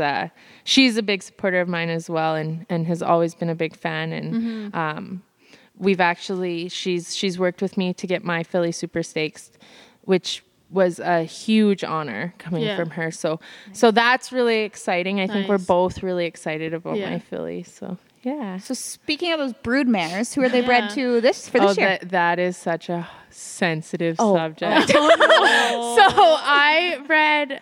I don't know if I'm allowed to even disclose who Saloon was bred to, but I will anyway. Saloon was bred to Judge Cash, but she slipped her embryo at 30 days. So that was tough, Yeah. but she'll go back again this year. And then Ray, my other red mare, she was bred to Nixter, but she was a maiden mare and just didn't take. So she'll go back to Nixter again this year. Okay. And then I think after Nixter, we're going to actually go a little different direction with her and go to Lakota Chick, who is a reigning bred stallion who stands in Dawson. And I'm really liking what I'm seeing Ooh, with cool. his baby. So I think we're going to go that direction. In Saloon, I would really like to go to Epic Leader next. Oh, nice. Yeah. The thing with Saloon is she's a proven producer. Yeah. She's Yeah. one of her first foals did really, really well. And when Jill owned her before she got injured, and I mean, I did run her, it would have been a lot different, I think, had she not had her injury as a foal. But Jill said she had all the talent in the world. So like we can do those bigger name stallions with her, I feel. Yep. So yeah. Oh yeah, Yeah. definitely. So you have a few of your own babies on the way right now for futurities. Can you tell us a bit about those? Yeah, ones? so the first one is a 4-year-old. That's the ZS Fit to Fire mare. She's out of a Smooth Herman mare. She is incredible, but again, another one of those default horses that I didn't pick. So I ended up with her. She was bought out of the Cloverleaf sale. And I was given the opportunity to buy her as a 2-year-old, and she is unbelievable. She is so talented and so smart and so natural. She gives me chills. Like I told Rhonda Allen is her breeder, and I told her, I said, I want to win the Super Stakes. So that is my ultimate goal with her. Oh, that'd be amazing. Yeah, and she is exhibitioning about top of the 2D right now. We'll turn her out probably for about a month in the next little bit here just to give her mind a break. Yeah. And then she'll go down the road with me all summer. Okay. Like we bought the stock combo so that I can pack it full. Yeah. Like my husband's like, I think 5 is enough. I'm like, I think 7 is enough. So how many can you fit in there? Well, I'm told when we bought the trailer, he's like, yeah, the pickup guys are getting 6 or 7 in there. So I figure I can get 7 easy. Yeah. Like I'm pretty strategic. Yeah. You had him in there pretty Yeah, pretty I strategic was today. so proud of myself. I'm like, see, I was like looking around. I'm like, who's here that can just vouch for me? Like, I could totally fit an 8th. Yeah. So, I have her, and then I have 2 3-year-olds that are on track. I could probably point them towards 4-year-old futurities, but I'm kind of like on the fence with that. I agree with it. I have no problem doing it. My thing right now is that the Canadian industry is very focused on 5-year-olds, and why not use that year to just get them tougher? Yeah. So anyway, I have the Barely Royal out of the Frenchman's Guy, who is extraordinary, and then I have a Crimson Jess out of a Classic Dash mare, and he is actually a full sister or full brother. He's a boy. He's a full brother to SR Jess So Classy, who Sonda Marks did really well on a few years ago, and now she's owned by a lady in Saskatchewan by the name of Becky Young. So I watched that mare futurity, and I was so in love with her that I called up Carol and I was like, can I have the next one? So yeah, and he is so funny. Oh my gosh, we call him Romeo, and he is the one that if you go to my Facebook page, he's the one that is like super dramatic and always laying down. And like this morning I took a Snapchat video and posted it of, I'm like, okay, Romeo, I'm on my last horse, and he's laying flat out, and I'm like pulling on the lead rope. I'm like, Romeo, like we're on a timeline. Get up. Like it is so time to go to work. But the thing with Romeo is like, he is a Romeo. Yeah. Like he thinks that he doesn't really need to do much, and that when I get on him, it is a total inconvenience to his life. So that is his attitude and his personality, and he is like the kindest colt. I could probably put anybody on him and he'll just go to work. But he does exactly what's necessary and no more. Yeah. Like he is like, Work smarter, not harder. That is but I mean, Famous was like that too at his age. So I was who gonna say. knows, right? But yeah, he is freaking hilarious. Like he, even out in the pasture. And then I have a 2-year-old that I'm just starting that is Sunfrost and Dash for Perks bred, and he is really cool. I'm really excited about him. So yeah, there's lots coming up right now, and then You'll probably take a couple other trade-ins too before. Oh my gosh! Like actually, it was funny because I'm like down here, and me and Ashley are talking. I'm like, I think I need one more 2-year-old, and she's like, what? She's like, you have like 10 goddamn horses on the go. And I'm like, yeah, but like once I start selling the maturity horses, and she's like, oh my God. Like sometimes even she's like, what are you talking about? And you know when a horse crazy person tells you you're crazy? Right? Yeah, exactly. Like, but Ashley is so much more sensible than me. Like I'm like, yeah, I should buy that. And she's like, no, you shouldn't. Like, why would you do that? Be smart about this. Yeah, like honestly, we talked about this earlier. Like she keeps me grounded, man. Yeah. Like she's like, no, that is a stupid idea, and I'm like, really? You need honest friends like that. Yeah, you do. exactly. We all need honest friends like that. Yeah. So do you have a preference over mares versus geldings? No, that's a really good question, but no. I think I've had a lot of success on mares, and I've had even more success on geldings, but I don't think it has anything to do with them being a mare or a gelding. What I do think is that a horse with no heart is a horse with no heart. Yeah. And I know that people will say, well, a mare will have more heart than a gelding any day of the week. And I call bullshit on that. Famous has the biggest heart I've ever seen in a horse. And he doesn't care that he's a gelding. Yeah. So I think a good horse is a good horse. Yeah. And a bad horse is a bad horse. Did anyone else see those stats from the American semifinals that they posted? Actually, there was a lot of geldings versus mares. There was more. Qualified back. And I know people are always like, oh, mares have a little more try or they're gritty or whatever. But I found that statistic interesting there just yesterday. And it's funny that you say that because like I have had some mares, like a bad mare, in my opinion, and this comes straight from training. A bad mare is 10 times worse than a bad gelding. Like you get a mare that doesn't want to do it, and like you may as well bang your head against a concrete wall because there is nothing you can do to convince them. Where a bad gelding, sometimes you can just like trick them into it. Like, but a bad mare, you are screwed. Yeah. Especially if she doesn't like you. Yeah. Like, so, and I think with geldings, they're just a lot of times like just more level. Like they just stay kind of the same, but I really don't care. Yeah. Like I kind of give a yay when they come out of filly if I'm breeding them because I don't have to pay to geld the suckers. Yeah. But that's about it. Yeah. So when you're taking your 4-year-old on the road with you, like what's your strategy just with that? Do you do time onlys? When you I don't can, really or- know yet. No, you don't know yet. You're gonna wing it. I've never like Famous was kind of my first big thing, Oh, and yeah. and I've advanced a lot, and my program has come really far. But like, I haven't really thought about what I'm gonna do with her. I just know she needs to be in the trailer. Yeah, get So- out there. I'm hoping that I can at least like take her into different arenas. Yeah. Even if she doesn't get to work the pattern. She's really sensible, but she Okay. can be kind of spooky. So Oh, yeah. I'm hoping to just get her used to life on the road, because that Yeah, is a big transition Yeah, for colts. The used to exposure. it without being Yeah. stressed about it. Yeah. In all honesty, probably the place she's going to get the most exposure is the pro rodeos. Yeah. Yeah. Yeah. So speaking of being on the road, what do you do to keep your horses, once they're legged up, what do you do to keep them fit in competition shape during that season? So what we actually have found with Famous is that the less I'm on him, the better. He tends to get a little washed out through the season. We keep him on a lot of maintenance products, I guess.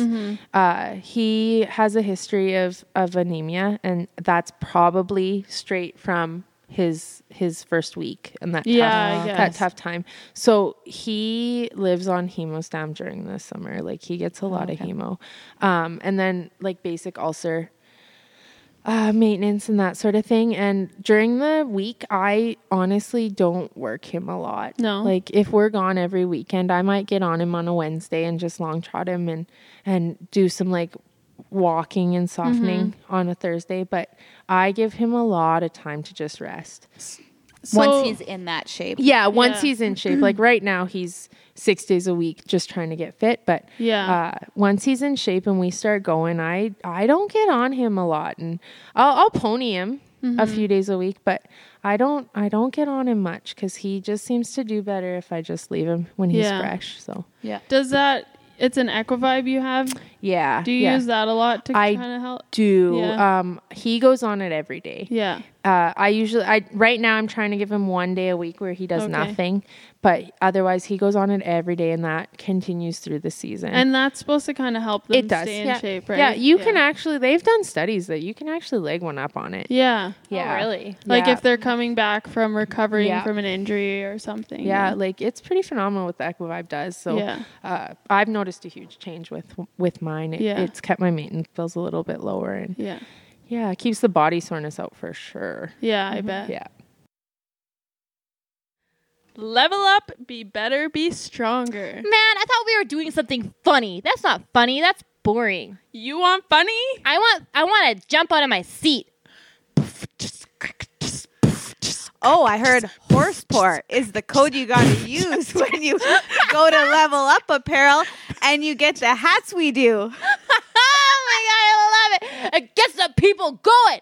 Anyways, guys, if you see us on Instagram, see us on Facebook, just know that if you use the code HORSEPOUR at Level Up Apparel, you'll get a discount code on your hats, your jackets, your vests, your sweaters, your t-shirts. Anyways, I hope you like our wrap and enjoy the rest of this episode. So we're going to get right into some common health issues or just typical maintenance needed to keep a barrel horse at the top of their game during the season. As a lot of barrel racers have discovered, bleeders are quite common in this industry. What do you do to focus on keeping a healthy respiratory system? Oh gosh, I'm a pro at this one. So Famous is a bleeder, and he also has really bad allergies and a really awful immune system. So like, he comes in contact with a horse that has a sneeze, and I'm out for the entire season. So this year we've actually tried it's not a new product, but it's a product that's new to my program, and it was actually recommended by my vet. It's called Equine Renew, and it used to be called Paladen, and it's an echinacea supplement that increases his immune system, and I have seen such a crazy change. He is so much stronger, just generally lung-wise, and then we keep him on the Flexineb. He gets Flexineb very, very regularly. And I do run him on diuretics or whatever they're called, Lasix. Yeah. Just because like I'm Nazi about Yeah, you don't want to thing have that happen. Yeah, like the biggest thing that I think people forget when it comes to bleeding is that every time your horse bleeds, you scar up the lungs, and so if you let them bleed even just once or twice, like that's scar tissue building in the lungs. I'm a researcher, so every single thing that comes my way, I research the poop out of. Yeah. So people are like, you know so much about everything, and I'm like, well, that's because I've had a lot thrown my way and I make sure I know about it. So that's how we keep him really healthy, and so far it's working. We'll see as the season goes on. Sometimes things fail and I'm like, oh, that didn't work. But hopefully this will work. It's been working so far. And I don't feed him hay. Yeah. So any of my allergy horses are on strictly cubes. Okay. Yeah. So what about joints? Because joints take a huge toll on our barrel horses. They do. And I am pro injection. I start injecting the second they need it. I have my futurity colts vetted early in their 5-year-old year to make sure that those joints are strong, are healthy. If I need to inject, I inject. I think it's a really common misconception that joint injections are a negative thing. My reasoning for that is that what we ask these horses to do is not natural. Yeah. You are never going to see a horse out in the field running around 3 barrels. Yeah, exactly. It's fast and hard and Exactly. Like they're not going to sit, like you'll see them sit down and turn and come over themselves, but not in the same way that we ask them to. And so it is our jobs to make sure that they can do what we're asking comfortably. And I just don't think that there are a lot of products out there that do, there's no products out there that do what joint injections do. We do have a really, really good product that I believe wholeheartedly in through OE Nutraceuticals, and it's called Game Changer. And the thing with Game Changer is it's not going to fix a joint issue, but it does have a lot of natural anti-inflammatories in it. So we've seen a huge difference in horses that do have a little bit of inflammation. However, I would never replace injections with a supplement like that. Injections are just, like, it's just a part of barrel horse life. And one of the scariest things for me is when someone brings me a horse or is asking me about advice on a horse and they're like, oh, she's 10. Okay, has she ever had her hocks injected? No. Oh. Well, she probably should. And that's like the biggest thing is that a lot of girls are like, well, my horse doesn't need maintenance. And it's a lot of it is, do they not need maintenance or have you not gone to the vet? Yeah. have you checked it? That's a big difference. Yeah. Because I can tell you, like, it doesn't take much for a horse to need hock injections. And I realize it's expensive, but that's just something that we owe these horses. Yeah, that's true. Yeah. So do you ever take younger horses? Like you said, you bring them early in their 5-year-old year, but if you're exhibitioning them, do you ever get them checked? Yeah. Famous was injected as a 4-year-old. Okay. Yeah. Like, he actually had injections before he ever ran down an alleyway. Okay. Yeah. Like my 4-year-old, we have already done a BAL on. Yeah. Because we were having some respiratory issues with her, and she will 100% be flex tested before she ever enters. Because she has worked really hard. Yeah. Yeah. I'm not afraid of that. Like, I know I might get flamed for saying this, but like, that is not something that bothers me, or and I'm not going to hide either. Yeah. I've got my ass piled because I didn't do a vet check before and my horse needed a little help with the joints. And Joe wanted to do the same to me before I got her injected. Yeah, I am pro vet check before the season, and even like my horse felt pretty good this time, but she's like, come back and see me after you've been like running hard. Yes. Like you haven't been running hard yet. So let's just do like a mid-season checkup because she doesn't want me to. Yes. Well, I'm pretty sure that Jess, like, she just humors me because we check Famous every time she comes. So Friday she comes and she's like, yeah, so what are we doing? I'm like, well, you need to flex Famous. She's like, we just did him. I'm like, well, we need to flex Famous. And I'm pretty sure she's like, yeah, okay, lifts his leg. She's like, yeah, okay, he's fine. Oh, man. But I don't know. I don't think you can be too careful because what we're asking them to do, if they're doing it in pain, they're not going to want to do it. It takes one run. And some they'll still do it because they're just they have a heart and they want to please you. But then I feel like it's even more cruel to do. And that's when you can create other issues too, like not just get piled or whatever. Yeah. But if Yep. they're uncomfortable and they're in the arena, then maybe you might have a little bit of an alley issue because Yeah. they're like, it's going to hurt when I go in there. It's going to hurt yeah. after, right? Or So- even they'll start compensating, and then Exactly. you're just stacking up problem after problem. That's Yeah. exactly it. Yeah. And actually, like this year at the ABRA finals, Famous had he'd slipped at Grimshaw Rodeo, and I didn't really give it a second thought. Like it never really. I was like, oh, he slipped, and Yeah. he did. He overreached and he hurt himself, but I didn't really think about it. And so then he went to Cooley for a couple of weeks, and I get him back before the finals, and he ran a 17.8, and I was like, what the heck is wrong with my horse? But I was like, maybe I'm just being a spoiled little brat. So then I go in the second round, he runs a 17.9, and I was like, hey, now what's wrong with my horse? Like, now I'm not imagining it. And Yeah. so then in the short go, he ran an 18.0, and I was like, hey, we've got a problem here. And I called Jess, and when we vetted him the next day, she was like, holy, like he was so sore. He'd never been that sore. And what had happened Yeah. is he'd gotten hurt at Grimshaw, and we didn't notice. Yeah. Like we thought that he just pulled his stifle a little bit, and it made everything really bad. And by that time, a month later, his back was sore, and he was he was so sore, and he's a try and sucker to still run a 17.8 that sore, but Yeah. he was telling me, and that's how he told me. Where instead I'm looking like the pouty little rich kid who's like, I can't believe my horse just ran a 17.8. Oh man. There's so many girls that are like, I wish, and I'm like, well, Yeah. But when you know what they are capable of, and when Yeah. something's just a little bit off. exactly. Everyone has different standards for their horse, right? Knows what they can do. Yeah, yeah. So when you are at a jackpot or a rodeo, what is your warm-up strategy? It honestly depends on the horse. Yeah. Famous doesn't need a lot of warm up, and I feel like for a lot of bleeders they don't, because you don't want Yeah. to get them too hot. But then like Famey, I have a Barely Royal mare who is high energy. She needs to be loped down for like an hour before you have anything. Yeah. And that's like it honestly really depends on the horse, but no matter what I'm on, I want them to be responsive to me, to be soft in the face, soft in the rib.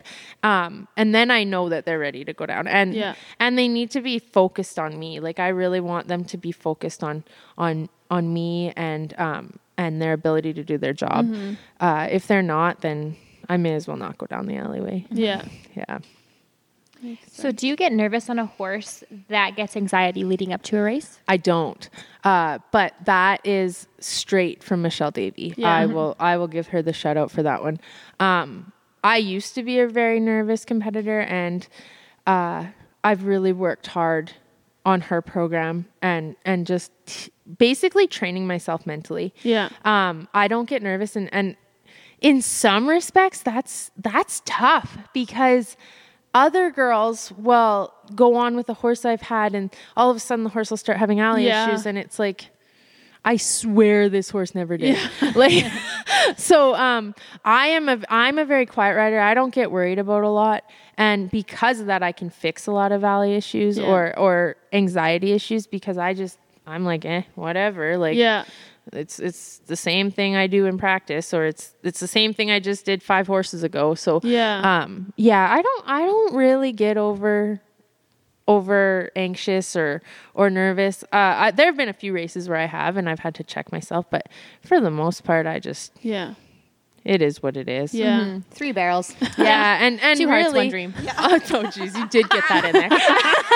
She's been dying to get that in She her. really has. Like, she has been like all day I wanted to whisper it though. 3 barrels, 2 hearts, 1 dream. in the background. Oh, Nadine. good job, Nadine. Yeah, so I think that the biggest thing is that, like, we can only control ourselves, and whatever's supposed to happen is going to happen. So, I mean, if I'm going to go in there, I need to trust my training, and if that horse is going to cheat me, well, then I'll fix that later. But I'm not Yeah. going to worry about it before I get in Yeah. the arena. Yeah, you're kind of using it to really just be like, okay, where am I at, and when am I going to go home and work Absolutely. on? Too. Yeah. You have to think of it. Except like for when I'm that. on Famous, then I need to win. Totally joking. Yeah. I'm not that much of a jerk. You know what he's capable Yes, of. so. exactly. Yeah. Yeah. So what do you do for those horses that do get anxiety and that may have already gotten gait issues? Like, all physical issues aside. Alley issues are, I actually kind of like taking a horse that has alley issues and fixing them because I find it to be one of the easiest things to fix. Yeah. I'm a big disengager, and I do feel that disengaging can fix pretty much anything. So with a horse that has alley issues, it is all about, you see so many of these girls that they just want to whip and spur to get through the alley, and that is not going to fix your alley issues. Disengaging well. If you disengage every time forward momentum stops, eventually that horse is going to be like, what am I doing wrong and how do I get out of this? Yeah. And it does not take them long. Like generally an alley issue I can fix in one go. Yeah. And by disengage, you mean you bring them around a little bit and you disengage their hip. Yes. And yeah. move their hip yeah, over whatever exactly. direction you want. And it's funny because like I struggle sometimes to keep my mouth shut when I'm at a jackpot. So if I see somebody struggling, I'll be like, disengage. like grab your inside rein and just don't like, let what? go. I think you've told me that a couple times. Yes, probably. Yeah. Because I can't keep my mouth shut. Like, I see people having trouble, and I'm like, disengage your damn horse. And then they get in, and they're like, thank you. Yeah. So, yeah, even like with me, I mean, I had kind of heard that and I tried it, but I wasn't that confident. And then you like enforced it in me at that jackpot. And I was like, holy crap, that's magic. yeah, and then I look like I literally look like I'm magic. And then people are like, you can fix anything. I'm like, well, I wouldn't go that far. Yeah. Well, let me tell you all my personal problems. Yeah. Yeah. Do you really want, like, how much time do you got? Oh boy. Yeah. That's awesome. So when you are facing issues like that, how do you determine if it's physical or behavioral? What steps do you take there? So I take a lot of pride in knowing I've done so much work alongside my vet and she's taught me so much. And I can honestly, as crazy as it sounds, spot a sore horse from a mile away. So I generally know if they're sore before I ever put them in that situation. I did have a horse a couple years ago that the owner had been having trouble with getting in, and then she'd go up the alleyway and she'd run off on first barrel. And at that point, I'd ridden her a little bit and I knew she was sore, but I was like, I think there's more to it. And I took her to a jackpot and I couldn't get the mare in. And I was like, what the heck? Every trick I was using was not working. Then she gets in there and she buffaloes me to first barrel. And I actually got off and I called the owner and I said, I won't get back on this horse till she's been bedded. And she was really, really sore. They talk in such a huge way. If we listen, we know. Yeah. Exactly. Yeah, and I mean, my vet loves me because she walks in and I'm like, Kate, this one is going to be a 3 out of 5 on that hawk and a 4 out of 7 on that stifle, and then she'll flex them and be like, you are so right. Like I have ridden so many, and I know my horse is so good that I know exactly when it's soreness and exactly when it's not. Like, so it's about honestly listening to your horse. Like Being familiar with you shouldn't even need to guess. Yeah. To be completely honest, if you are in tune with your horse, you should know. Yeah. Yeah. And like honestly, if you are having trouble with it, then like you said, you need to go get help and from a trainer and or a vet. Yeah. And I think a lot of times, like, it's not even anyone's fault that these alley issues get so big. It's just not knowing, like, it's the frustration of not knowing how to solve them, right? Yeah. And every time a horse gets away with it, it gets worse. And it gets to a point where you either need to fix it properly or it's dangerous. And unfortunately, a lot of riders just get so frustrated and don't have the knowledge that it gets worse and it does get dangerous. And that's what we see, right? So yeah, I have a lot of compassion for girls that do have alley issues because, believe it or not, I've been there. Yeah. And I've had to fix them and I've created them. And so it's about that learning curve and just where you are in your journey and that sort of thing. Yeah, Definitely. So we kind of want to dive into the mental game now. So Carmen Pozzebon told us that this game is 80% mental, 20% physical. So how do you keep your mental game in check, maybe even outside of the arena, to apply to your riding? So I like I've said a few times, I'm really good friends with Michelle Davey. She, I consider her my mental coach. I don't know if she considers herself my mental coach, but she is. And she has been so instrumental in teaching me the tools that I need in order to be mentally tough. That being said, even I struggle. Like, I can smoke run at a jackpot and then I get to a pro rodeo and I'm like, what are we doing?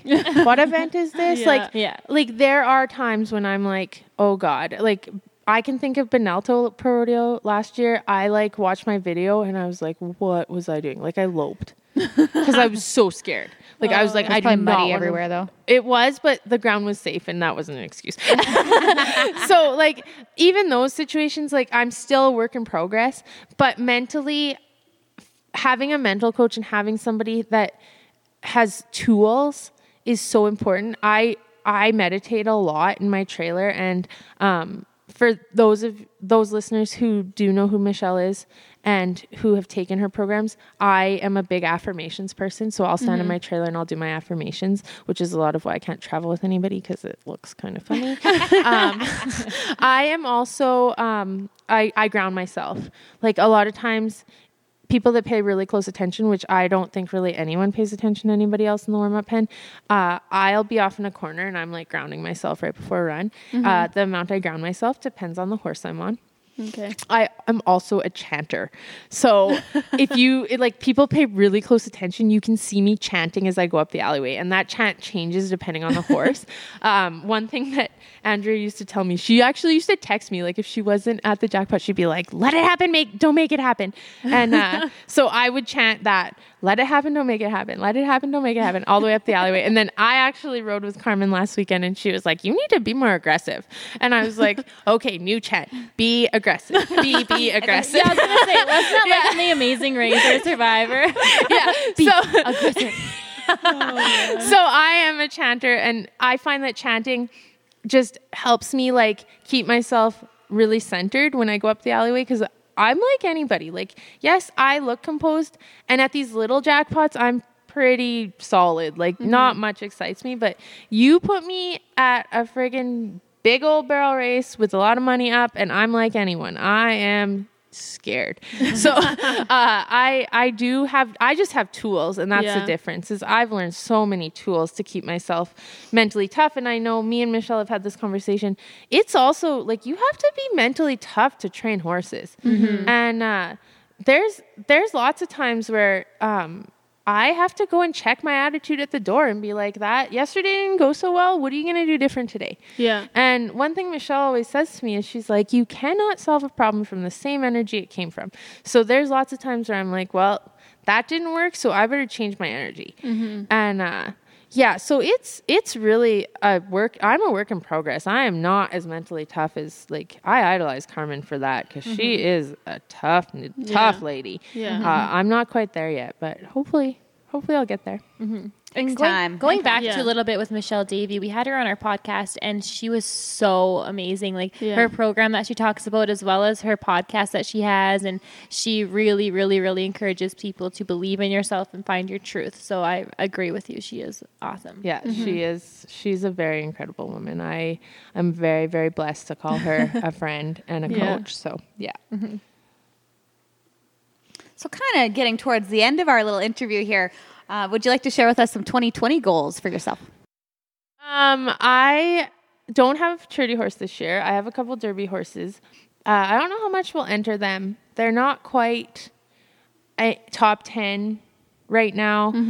They're both really, really nice, and they've come really far over the winter. I just don't know how tough they are yet. And so I'm going to focus a lot on rodeo. I'm really close to filling my permit, so we're just going to keep rolling with that. And then JL Sirocco was introduced to the Pink Buckle this year. I'm assuming this is what you did. And so we are going to pay Famous in, and provided he stays healthy this year, our goal is Oklahoma for CBHI weekend, which will suck, but I don't have a futurity horse. So anyway, if there's a year to go, it would be this year. So that's crappy. Those are on the same weekend. I know. Yeah, it is. I know. It puts you in between a rock and a hard place if you have a Pink Buckle horse and a Super Stakes horse. Yeah. But like I told my husband, I'm like, dude, it was $17,000 to win the average in the Open last year. Yeah. Like, it doesn't even matter that he's not a futurity US horse. dollars. Yeah, exactly. So like 21, 22. Yes. Oh man, we'll be cheering you on for Well, sure. Yeah. thank you. We need to get there first. It's definitely something that I really want to do. Yeah.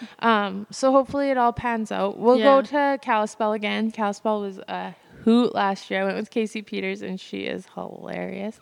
I've never laughed so hard in my life. So we'll do that again.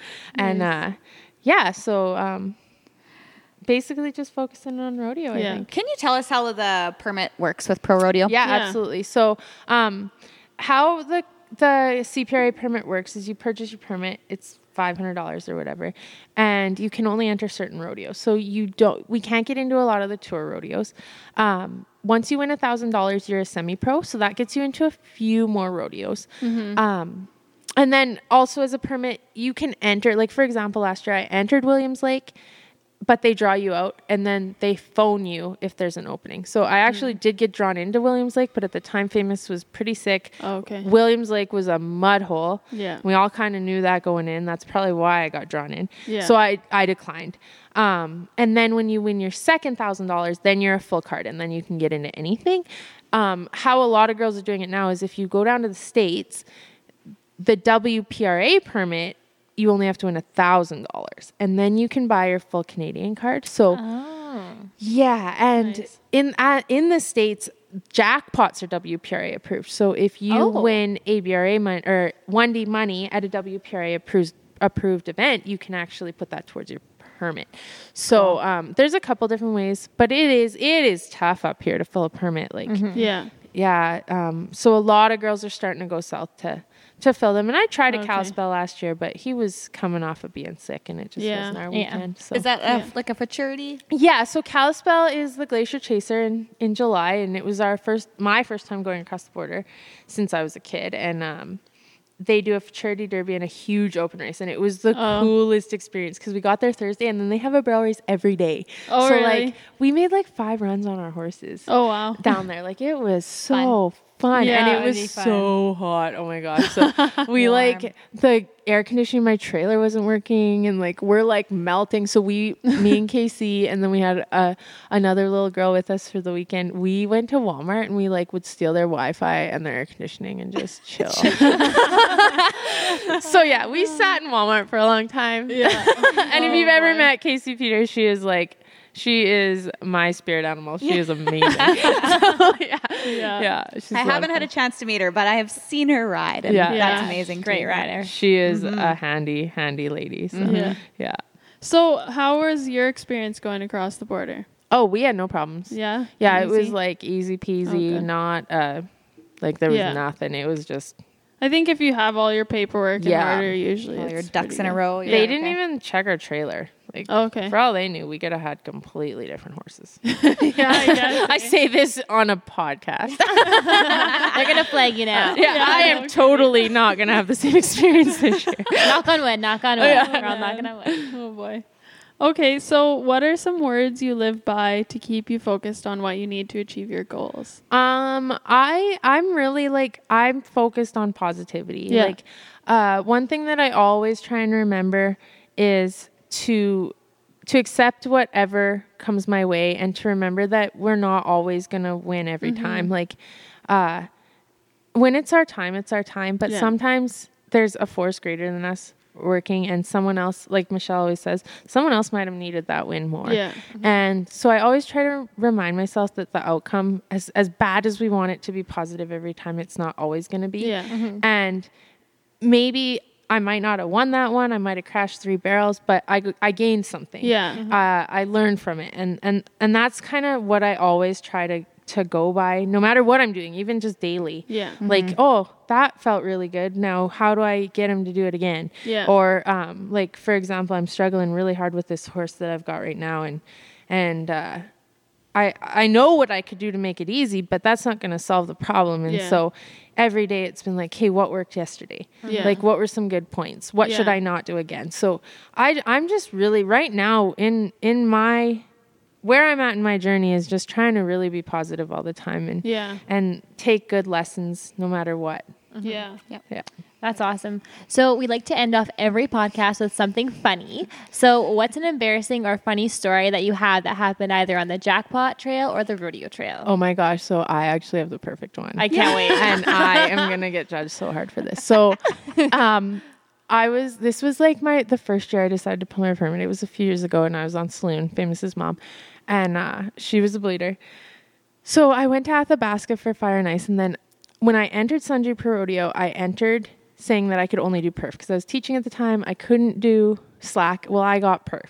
So I was like, sweet, my first perf. It's a Sunday perf to boot. Like I was jacked. So anyway, I go to Fire and Ice, and then that night I go to a friend's place in Ardrossan, and I'm going to just go to Sundre in the morning. So I get up and I'm like literally lollygagging. Like I'm not in a hurry at all. I'm like, I got lots of time. Like Barrels is always the last event. So I load up at 10 o'clock and I'm like, perf starts at 1. I won't run to 3. I'm good. So I load up and I start driving and I'm like perusing Facebook while I'm driving.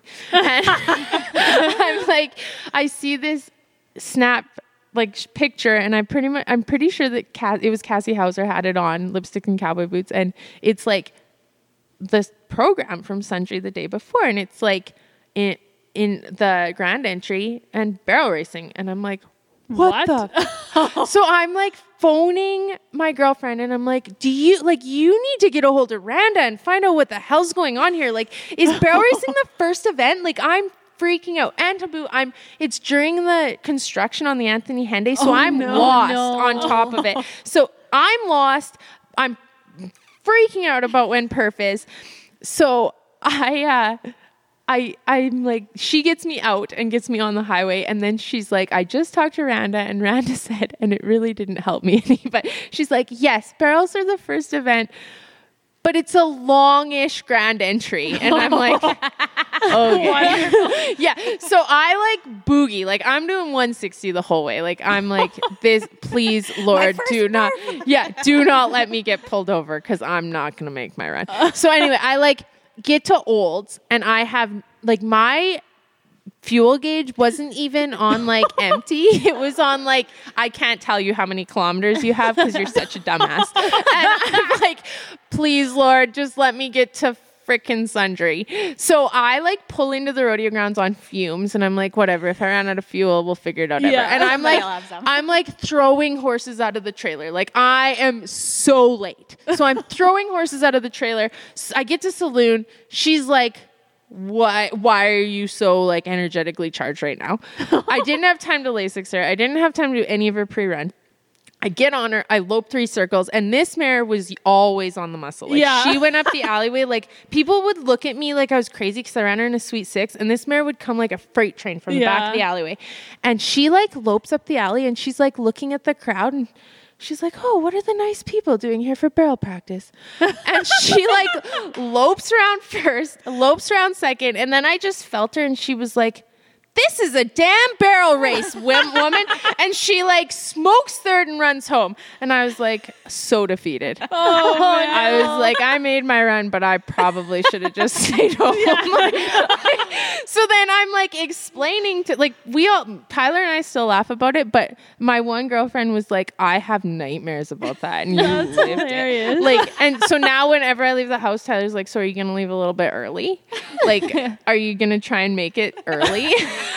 See, that's why I give myself. And are you better or no? Yeah. Oh yeah, like you will never catch me. Like if perf starts at noon, I am out the door at 9 to make it to Grand Prairie. Yeah. Like, there is no way never again. Like that was an awful experience. That's hilarious. This all goes back to your mental game though. Like you were probably like all over the place and like weren't even thinking like, oh, we're going in for a competition run. Yeah. Oh yeah. And she was just like I will never forget that because Saloon was like, what the hell are we doing here? Like, we aren't even warmed up, crazy lady. Yeah. That's funny. Well, that's what happened here, and that's why I broke my rib. Well, at least I stayed in the saddle. Yeah, no kidding. Oh, man. Yeah. All right. Well, thank you for the story, and thank you so much for all the words of wisdom, as well as taking your time out to give us a personal clinic and you and amazing. Ashley and Thank you talk so with much. us today. Yes, thank you. And This was an awesome podcast. You answered questions amazing. And I think we got all of our listener questions, or they were answered at some point. Yeah, if we didn't get your question, maybe we can have her on another time for a quick Q&A. And I think actually we're hoping to come during one of their clinics and do something like that. So we'll get a bunch of Q&As from all of our guests and all of our listeners, which we're going to call the Ride or Dies. Yeah, y'all are our Ride or Dies now. Yeah. And so, and then fulfill all your questions. So, thank you so much. And I know you have some more horses to ride.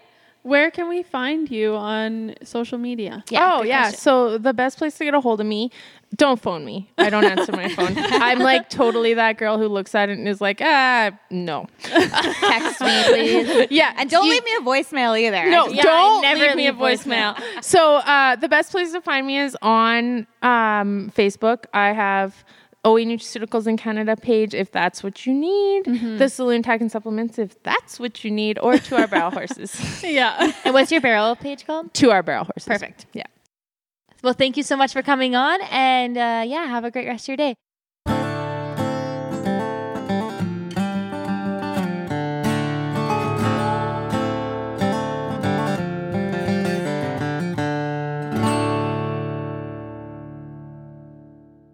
All right, ladies and gents, there you have it. That was Jennifer Bobby Robinson with 2R Barrel Horses and OE Nutraceuticals Canada and the Saloon Tack and Supplements. She is a very busy lady with all her different businesses. She sure is. And if that wasn't enough, now herself and Ashley Lacey are doing clinics together. Yes, and yeah, we just had a clinic from them and it was amazing. Thank you guys so much for doing that. Yes, thank you so much. we took a lot away from it, and we're excited to share some drills with you guys going forward, some things that we're working on and some things that maybe you guys can work on. And if you noticed, we are missing a girl here today. Nadine. She was not only late this time, but she completely missed the boat. She missed her own appointment that she planned with the pod squad here. This. Yeah, she's like, guys, Monday will work. I'm dropping Ray. Cash. I'm dropping Cash off, but I'll be there for the evening and we can do some podcasting. So we're like, sure, yeah. I made tacos and like got all prepared, coffee and Bailey's, but no, Sure Nadine. enough, in the afternoon, where are you, Nadine? Oh, we're just packing up to leave. I'm actually surprised she didn't make it because Megan Blay was behind the wheel. Yeah. And as I'm you not sure learned in our last episode, she's got a heavy foot. yeah, she's got a need for speed. Oh, geez. All right. Well, thank you everyone for tuning in. And don't forget to check us out on all the social medias. Yes, on Instagram, it's Horsepoor Podcast. On Facebook, it is Horsepoor Podcast with spaces between horse and Pour and podcast. Same with on all the apps where you actually listen or download your podcast. We've had a few people ask about finding us, and we know if you don't put the spaces, that's why you're not finding us. So put the spaces between Horse Pour Podcast. So you don't miss out. And then don't forget to Get rich or ride trying.